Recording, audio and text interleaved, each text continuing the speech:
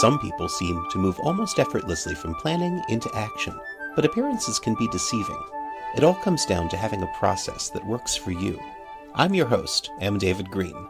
Hack the Process is a show about looking at the systems and processes that we build our lives around to support mindful, meaningful progress. This show explores ways that people get past that pivot point, from having a fantasy to putting something real out there into the world.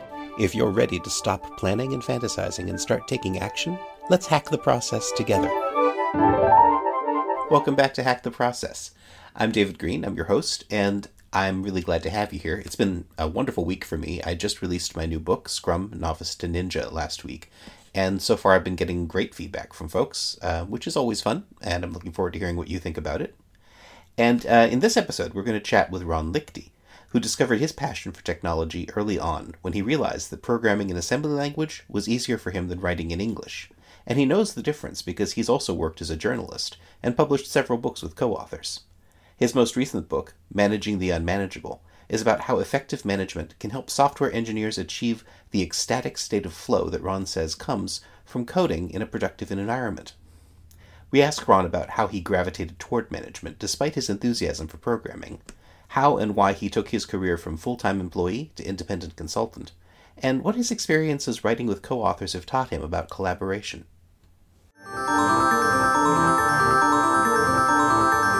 So today I'm talking with Ron Lichty, and Ron, you've done so many different things. I'd like to ask you to introduce yourself to the listeners. I am a self-described nerd. I recognized that I was a nerd when I was in the fourth, looking back and realizing that I built my first one transistor radio kit in the fourth grade, instead of playing with friends at my birthday party. So figured that I was going to be a double E starting probably when I was in the seventh grade, an electronics engineer, and then got to college, and my horizons were suddenly wildly opening, and I took an opportunity to be a social worker in a volunteer program for a year and to be a writer and a graphic designer, including a journalist and an author and a daily journalist and a graphic designer and a photojournalist for a period of time before I came back, before I bought my first microcomputer for the purpose of writing a book, and discovered that I could program this thing, and that in fact I found programming to be easier than writing assembly language is easier than writing English, and it paid better, and it provided more feedback than those of us who are writers generally get from our audiences. And so that was really eye-opening to me and really awesome. And so I've been in the programming world since 1981. So we're still in 1981, and already there's so much going on in your life. Yeah, and so I did program for about 7 years. I wrote 2 books on assembly language programming. I wrote compiler code generators. I wrote multimedia applications. I wrote word processing software on the early microcomputers, and I wrote embedded microcontroller devices like hotel locking systems and smart card-based postage meters and some other things that I ended up getting a few patents on, and then felt like I had the best job in the whole world. I was in a 2-person consulting company. We worked on just amazing stuff. But there was one other job that I was interested in, which was managing. And there was only really one other company I was interested in working for, and that was Apple Computer. And I went back and forth managing at Apple. I was at Apple for 7 years. You and I worked together at Apple in that period of time. We commuted from San Francisco down to Cupertino together. Absolutely. I remember that well. And I managed that product management group for about 1.5 years. I then went looking for another job inside of Apple, and it was a programming job. About 5 minutes later, that group made me the manager of the programming group, and 6 months later, I went looking for another programming job, and about 5 minutes after that, they made me the manager of that group. And at that point, I embraced management fully. I was wondering about that because a lot of people get into management, they kind of get kicked upstairs along the way, and it isn't something that they planned on doing. And sometimes if they come from a technical background, they're not even particularly good at management. It's a hard thing to get your footing in. Yeah, so the first time I was actually looking for it, I was really curious about it, and in a two-person company, you don't get to manage. There's no management to be done in a two-person company, and so that wasn't something I was going to do at SoftWest, at that first consulting company I was part of. And when Apple made me the offer to come be a manager, it was the opportunity to try that out. I wasn't certain that was my future after a year and a half doing it. It was hard. It was much like most people, I think, find when they get kicked upstairs, which is it's very different than what you expected. It's in managing product management, you're even further from the code. You're even further from the technical background than you are managing at a first level manager of programmers. And that's why I went back into the programming world. Actually, was that it was just that much further from what my love was, which was code and technical conversations. So I've heard from a lot of managers that that when they get into management, the thing that, especially in the technical field, what they really miss is the code that attracted them to the programming world in the first place. Yeah, I think the thing you leave behind as a manager is the ecstasy that you feel as a programmer when you get a program to work, when you get code to work, when you get the hard algorithm that you are working on and you see it actually come to fruition, and it causes you to jump up and down out of your chair with joy. And you leave that behind when you become a manager. And that was a piece of why I went back to programming a couple of times. And what you realize as a manager is that your job is to enable a whole group of people to get that experience. So I could see where you could find that in and of itself very motivational. You have to make your own decision about that trade-off and whether that trade-off is worthwhile. And it took me 3 times through that process to fully embrace the notion that that was what I wanted for the rest of, for at least the foreseeable next part of my career. I'm curious. You got out of management or tried to get out of management 3 times. What was making you feel like you needed to get out of it? Apple was fond of reorging, and they reorged out my first management role. They reorged out the entire management layer that I was in, and so I had a choice of being an individual contributor in product management or going and looking for another job. And what I went and looked for was not a management job, but a programming job. So I did make the choice. The prompt wasn't mine, but the choice then was. But there are all kinds of aspects of managing programmers. So I didn't say in my introduction that I 3 years ago came out with a book with a co-author, Mickey Mantle, not the ball player, the SVP of engineering. I bet he gets that question a lot.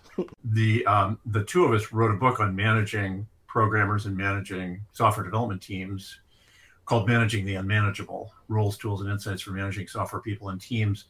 And part of what we both realized was that as a programmer, you see part of what your manager does, but there's a huge part of the role that's enormously important, it turns out, to the programming teams and to you as programmers, but that you don't see.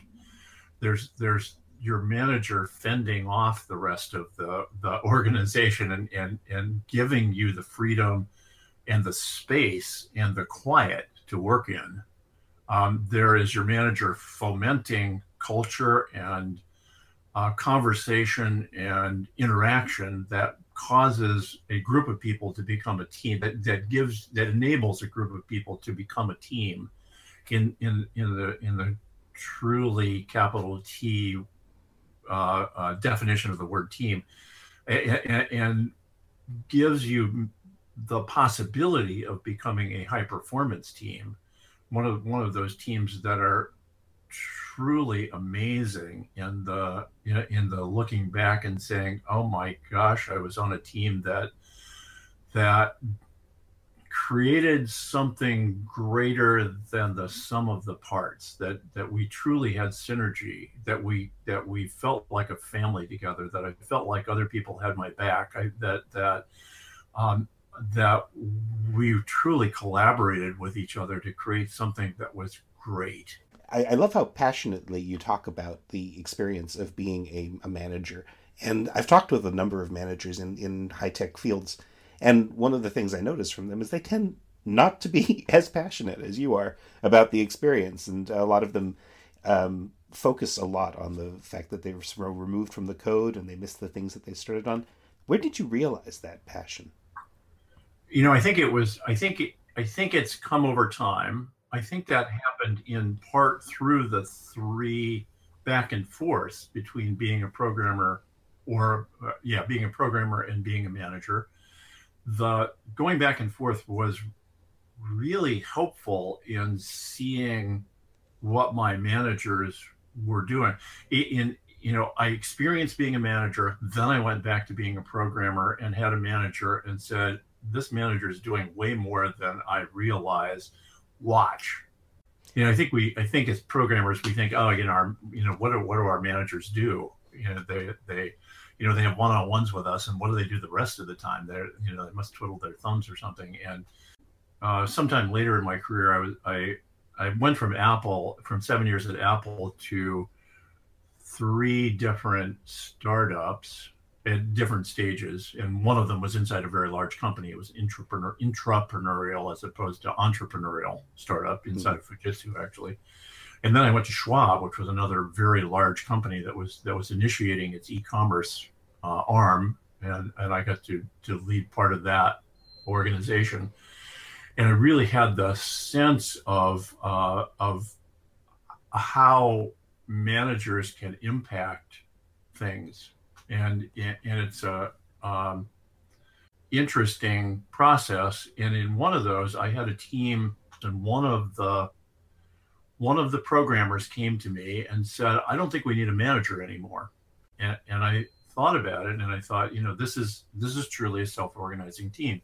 This is truly a team that is self-motivated and self-driven, and they don't need me to tell them what to do. But in fact, that's not my role as a manager. My role as a manager is to communicate to the team the stuff they need to know, and not let the rest of the organization get to them the rest of the time. Absolutely. That defensive role of management is something that I don't think a lot of people appreciate. Yeah, sort of like a shield. The Maxwell Smart had that sound shield that came down, or that blocked out all the noise. Yes, and unfortunately for a lot of managers, theirs work about as well as his. Yeah. But I realized that mine apparently was working fairly well, because these guys didn't realize the extent to which I was protecting them. No, that's interesting, because it's a difficult thing to develop the skills to do that. Was it just like political awareness? Was it just how did you develop that ability? I don't know how to answer that. Although the fact that I had gone off and been a journalist and a graphic designer, and had developed a different part of my personality than just being the nerd that I was when I graduated from high school, I think probably had a lot to do with my awareness of the opportunity for that. I think I probably would have been a much less aware programmer, much less aware manager. What education did you have that prepared you to have such a broad range of professions? I look at my parents, and both of them were curious people who continued to learn through their lives. My dad was probably one of the better farmers in the county I grew up in Iowa, and this was a community that truly leveraged community. It's one of the things I've realized is built into my DNA, is that thing of building teamwork and building teams has to do with also building communities and building connection with other people in your profession. And I saw my dad do that in a farming community where taken along to church, or to the co-op, or to the lumber yard, or to the seed dealer, wherever he took me along to by the hand when I was knee high. He was having those kinds of conversations with other farmers, and they were talking about what they were trying and what was working and what wasn't working, and the kind of retrospecting that we do in agile programming groups. I saw my dad doing as a farmer with other farmers, and interestingly, I'm not sure that there's a profession that's more cussedly independent than programmers than farmers.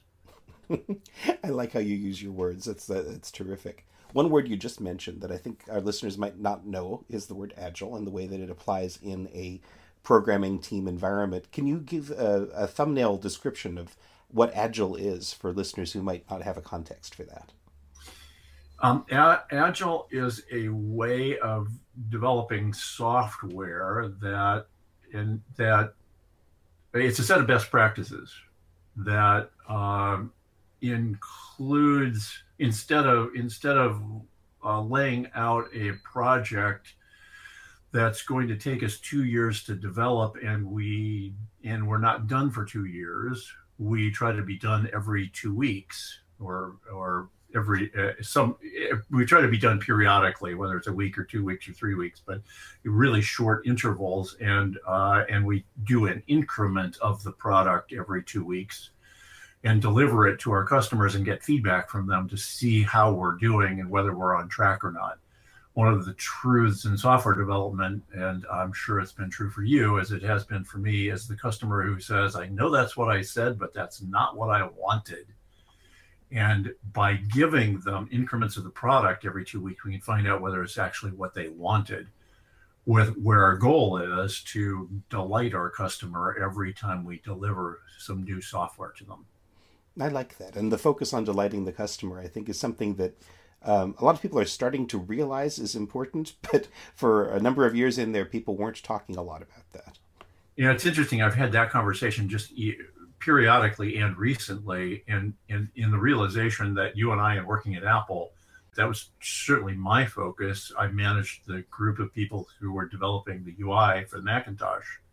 And our goal was, how can we make software that delights ordinary people? So Agile is it's a technique, and I'm curious how you came to it out of all of the different philosophies of managing software engineering that are out there. One of my roles, I was at Schwab for 6 years, and the last 3 years I spent on a project of the CIO, is to move all of Schwab's software development from teams could pick any technology they wanted to all of them using a single technology platform. Probably 1,200 developers across Schwab, divided into lots of teams and different business units and different departments. And several of the VPs were trying something new called XP, or extreme programming. And as a support group trying to make all of these teams be successful using a single platform, I engaged Kent Beck to come down and talk, who invented extreme programming, to come down and talk at Schwab and to coach their teams. I had the budget to be able to support those teams in the periphery by being able to do that kind of thing, and got some appreciation for that. One of the things that occurred to me at the time was, this is really interesting, that here at Schwab, where we measure downtime on Schwab.com can be measured in millions of dollars per minute. I can imagine. We measure downtime in millions of dollars per minute, and yet we're willing to consider something called extreme anything. Rather odd to me. It seemed rather interesting to me. And so I began exploring it and digging into it and thinking, well, this is really interesting, the way this is doing this, and these incremental releases of software that get us early and frequent feedback are incredibly valuable. And they begin to deal with the challenge that I'd always felt as a manager, which is the requirements. We get a set of requirements at the beginning of a year-long project, and if only they would just stay the same for the entire year, if only our business people weren't bringing us more requirements all the time, or different requirements, or changing the requirements, I could be so much more successful as a development manager in delivering that software on time to spec. And Agile deals with that. Agile says, our developers can be heads down for 2 weeks. They can, the ultimate hyper productive form for a programmer is to be able to climb into the microprocessor and listen to the gates open and close. Says the man who likes to write in assembly more than in English. It's also called being in the zone. And what typically happens is that programmers are never able to get into the zone because somebody's they get whiplash instead, because someone's constantly changing the requirements on them. If in fact we can give them 2 weeks and say, just go heads down on this set of requirements, these are the requirements that are going to deliver the most value to our customers. I can see why a programmer would be sold on that immediately. Although I imagine that there are a lot of challenges to that approach from outside of the engineering organization. Well, if in fact the productivity is higher, and if we can say to our business people, you get to change, you can change as much as you want, including a full 180 degrees if you want on the 2 week boundaries. That and how important is it that it's on average 5 days before that 2 week boundary versus letting them be hyper productive and letting them actually deliver on what we just a week ago believed were the highest value requirements for our customers, and letting them deliver that stuff, and then making those changes. So we get the yin and yang of software development. We get the total frozen requirements for 2 weeks, and then we let our business people change as much as they need to, including 180 degrees on 2 week boundaries. But our programmers have delivered an increment of working software. They're getting that satisfaction, and our business people are able to change direction, and they're getting that satisfaction. It's the yin and yang of software development. I love that. It also speaks specifically to the value that managers can bring to the process. I mean, because without the manager, you can't create that protective bubble around the engineers. So when you were discovering this, when you found XP and when you found Kent Beck, I'm sure you were researching a lot of other things. Have you integrated other techniques into your process, or are you 100% pure? I didn't really. I supported extreme programming in 1999. It wasn't until I discovered Scrum in 2002, which Scrum is really that closed iteration, plan a closed iteration, deliver it, look for what's the next 2 week iteration. It can go any direction that our product people needed to go in.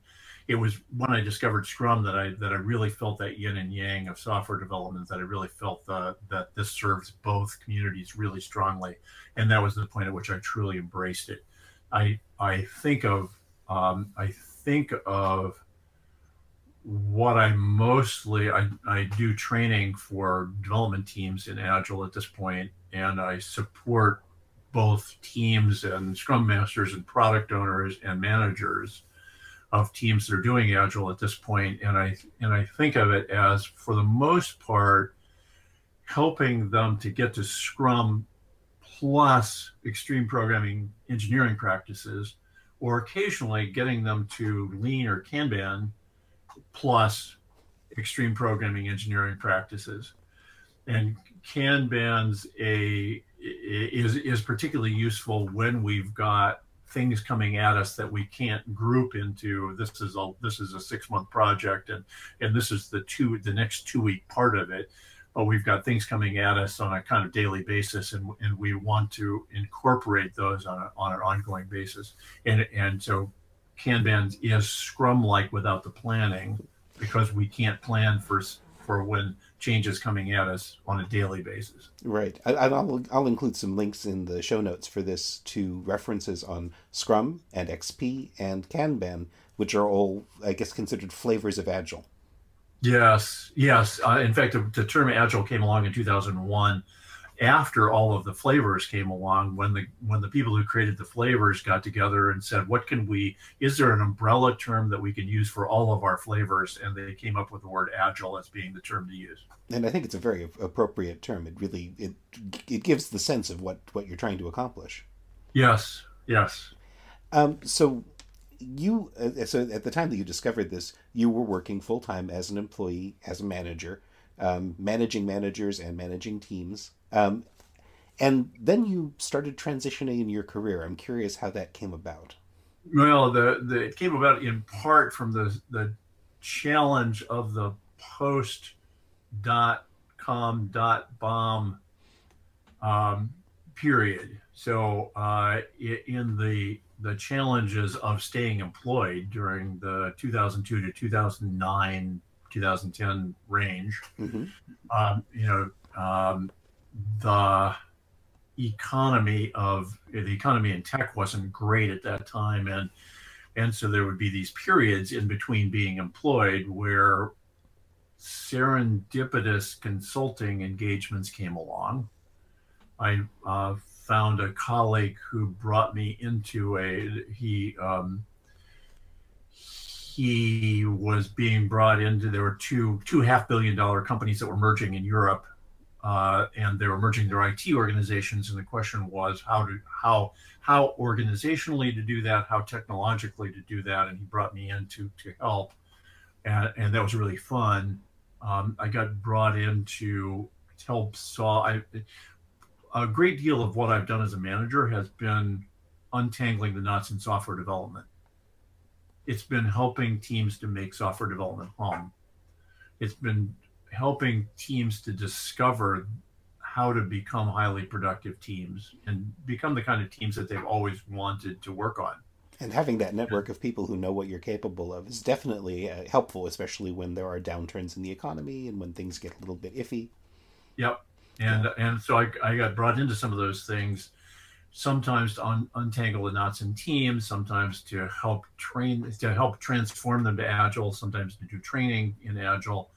And I began to realize toward the end of that period that was where I wanted to take my career, was to take it into a consulting kind of role where I got to work with multiple teams at a time, and to engage in the untangling. I like the untangling more than I like running teams that are humming, and I like getting them to humming more than running them as humming. No, that was exactly what I was going to ask you about, because at the time it sounds like you might have been looking for employment opportunities rather than consulting opportunities, but you shifted directions. I did, and the shift was in part the realization of how much I enjoyed the making the change making part of the process of management. And in fact, that's a part of management that I'd always done as an FTE, but then I hadn't enjoyed the part after that as much. I can understand that. If I can just be in the change making part, then I'm going to get the most joy out of my career that I can get, and I'm going to deliver the most value to my, not employers, but now clients, that I can deliver, because that's in fact what I'm really great at. So making the shift from being a full-time employee to being a consultant who comes in, the hired gun, as it were, that also implies a number of changes in the way that you manage your own career. I'm curious what you discovered that you might not have expected at that time. I've been consulting full-time for about 3.5 years now. I made the realization that I wanted to consult full-time about 6 years ago. I see. So it's been a long transition.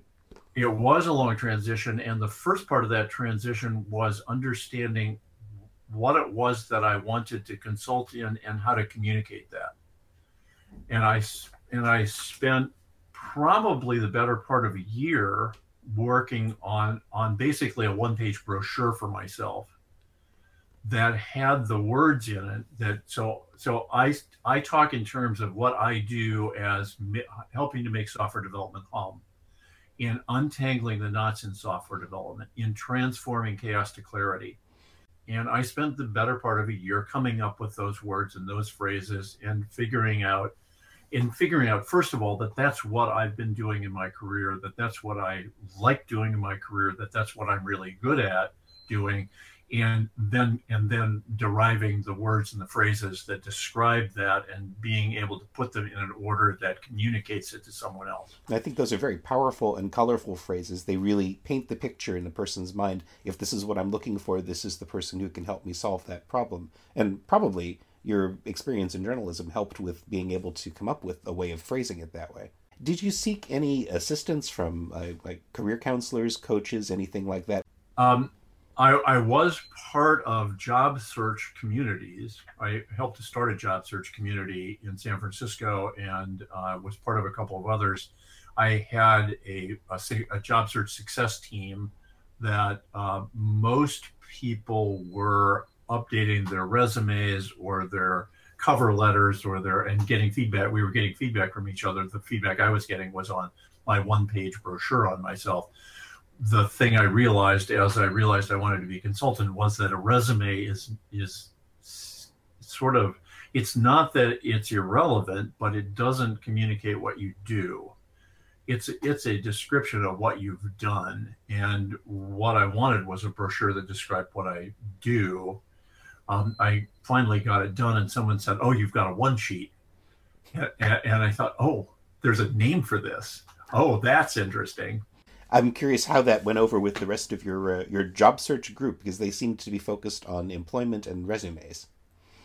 They were quite happy to help me. We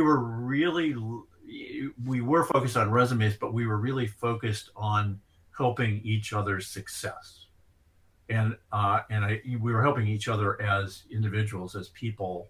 When you put together this job search, job success group, how did you organize that, and how did you manage that? How did you find the people, and how did you keep them coordinated? I was part of, in the Bay Area. There are three big job search. There were at the time. We created the third job search organization, and I was just one of many people who helped to create that. It was called GraceWorks. It met at Grace Cathedral in San Francisco, and it just put out the word that there was a meeting place, and we organized speakers weekly, and it was basically a job search meetup before meetup.com existed. It was hard to organize things like that back then. So in the work that you've when you transitioned, you were trying to get your message out to people through your one sheet, I assume, that you have this set of skills, and I'm curious how you got that message out to people. So how I got the message out to people was blogging and publishing status updates on LinkedIn and Facebook and Google Plus and Twitter, and speaking at professional groups related to what I do in the Bay Area, and using the synergy of those things. So then doing status updates that I was speaking at some, they all feed each other basically, but it's the communicating who you are and what you do on a fairly regular basis to remind your network that you're out there, and to think of you when they've got a need, to think of you as being able to supply the answer when they've got a question, to think of you as being able to provide the solution when they've got an issue. Did you come up with your communication strategy yourself, or is this something that somebody helped you with? I think it was by myself, and it was probably organic. It was realizing I needed to be out there. So I for sure came up with the notion of the one sheet on my own, and then discovered there was a name for it. And I was communicating what it was I was doing and learning and providing on a regular basis with I think all of us, many of us were doing this as Facebook came along, as LinkedIn came along, as we're communicating with each other who we were and what we were doing and what we were providing. And as I did that, people were contacting me and saying, could you help? I was giving a talk. This was before I went to Stanford, in one of those serendipitous consulting engagements. I was giving a talk on transforming chaos to clarity at a group called SoftTech, which met in Marin monthly, a group of technologists up there. And I published a status update that said, I'm giving this talk. It's on transforming chaos to clarity. One of my former Schwab colleagues was now VP of engineering at a company down in the South Bay, who sent me an email saying, could you come help? I got a lot of chaos that I need some clarity for. Can you come help me? I got certified as a Scrum Master and just published that I've been certified as a Scrum Master. And one of my weaker connections, to use, I forget the guy who did the theory of weak connections, weak ties, who I knew, but not closely, contacted me and said, could you come and train my team in Scrum? And I said, yes, I've taken a lot of training myself. I've helped organizations to become agile. I've managed organizations that become agile. I can train your team to do this. And I came and did a 2-day training for their team. And that was the first full training I'd done. I'd done pieces of it, but never put it together into a 2-day training before. And it became the first training that I delivered. And I've been fortunate enough to see you lead 2 separate teams through those 2-day trainings. And you do a very impressive job of it. Are you certified to train as well? No, I've never gone after that. I do a little bit of career counseling for people, and one of the things that I notice is a lot of people tend to try to gather as many certifications as possible so that they can meet all of the requirements on job listings. And I'm curious how you feel about certification. Fundamentally, Agile, Scrum, extreme programming looks different in every organization, and the experience of helping teams to adopt and adapt this set of best practices to that team, the experience of doing that over and over again, experience counts way more than the training that you've gotten in it is, because the training gives you the practices, but not the practice. The practices, but not the practice. That's a very good way to put it. How do you manage your consulting career? Are you working with a lot of different clients simultaneously? Do you work on a focused basis with one client at a time?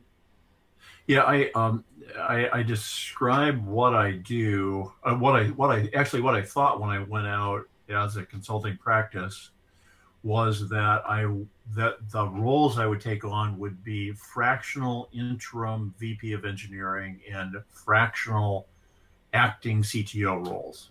And so there are CTO roles that are fundamentally software architecture roles. That's not what I do. There are on the other hand, CTO roles that are about leading software development organizations to be as powerful and as successful and as productive as they can be. And that is the kind of CTO role that I am. And that's often also called VP of engineering.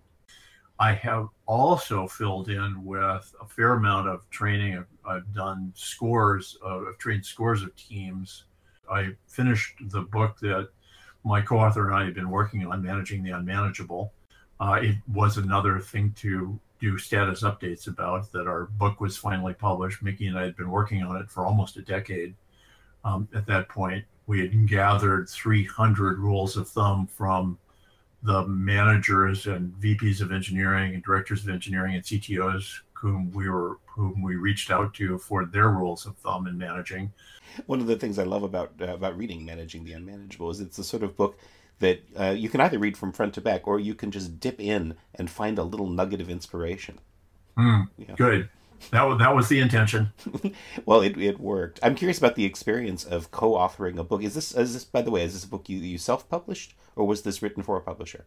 No, it was published by Addison Wesley, one of the divisions of Pearson books.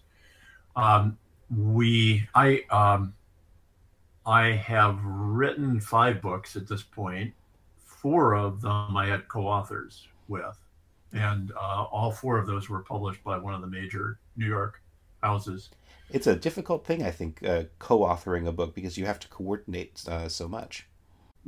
My co-author and I, Mickey Mental, and I had known each other for a decade already when we started working. So we've known each other for 20 years. I had been the director of engineering at Berkeley Systems, where we did screensavers and games, After Dark, Flying Toasters, Oh, I remember those. the things that kept CRTs from burning in back in the day. And Mickey was the VP of engineering at Broderbund, which was doing a great deal of kids software. They were doing Where in the World is Carmen Sandiego, and they were doing Living Books, and we were in compatible industries. I went, I got laid off from Berkeley Systems. They had been on an upswing when they hired me. Not long after that, they were on a downswing, and they eliminated my level of management, and they offered me another job. And I said, "You gave me the first director of engineering job. I like being a director of engineering. I want to do that somewhere else." Given it's being eliminated here, and I went looking for another job, and I interviewed with Mickey. And in 2 weeks after I left Berkeley Systems, I had 3 offers of jobs, and I took one 2 days after interviewing with Mickey. But I called him up and said, this was really fun interviewing with you. We had a really fascinating conversation during the interview. I'm one of those people who I like interviewing. I like interviewing for jobs. It's you find out so much about what's going on in the world doing this, and you meet some really interesting people oftentimes. And Mickey was one of those people. And I said, could we get together for a Saturday breakfast and continue the conversation we had during the interview? And he said yes. Absolutely. That's a great case study in how you can take advantage of an interview where you don't actually take the job, but you still take advantage of the network that you establish. Yeah, yeah, and it began a series of Saturday and Sunday breakfasts that lasted for a decade. That's now lasted for 20 years, and 10 years in, Mickey said, "I've been thinking of writing this book for the last 15 years. Would you consider writing it with me?" And I said, I wrote my last book 15 years ago and swore off ever writing another book, but I'm thinking of writing another book, and it would be on managing software developers and programmers. What's your book going to be on? And he said, I want to write a book called Managing Programmers is Like Herding Cats. And I said, that's what I'm writing on. And so the challenge of co-authoring is, I think, one, can you work together, and 2, is your writing style compatible with each other? And so we set about then to see if we could do those 2 things. And it turns out that our writing styles are so similar that I can dip into the book, and I'm not, short of it being anecdotal about one of our workplaces, it's difficult for me to spot which part I wrote and which part he wrote. It's a very valuable quality in a collaborator. In this collaboration, you say it was a 9-year collaboration on this one book. Yes. That probably speaks more to the number of things both of you were working on than the difficulty of writing the book. It does, and it speaks to why I swore off books after the previous one. My co-author and I had written two books on programming and assembly language. My co-author and I had a 6-month deadline for writing 450 pages of programming and prose. Wow. And I didn't do anything other than write evenings and weekends, with the exception of Christmas Day and Thanksgiving Day, for 6 months. And I didn't want to do that again. And Mickey and I decided that we were going to solicit a publisher. But we weren't going to take on a deadline before we were ready. And being able to do that is it's a it's not always available to everybody. And I like the way that self-publishing actually makes that more available to people these days than it ever was before. It does, and there are advantages both sides. There are advantages to self-publishing. For example, all my self-publishing friends are able to give out copies of their book, which costs them a couple of bucks. If I want a copy of my book, it costs me basically the same as it costs you to buy it on Amazon. There's no smaller. It costs me about $24 to buy a copy of the book.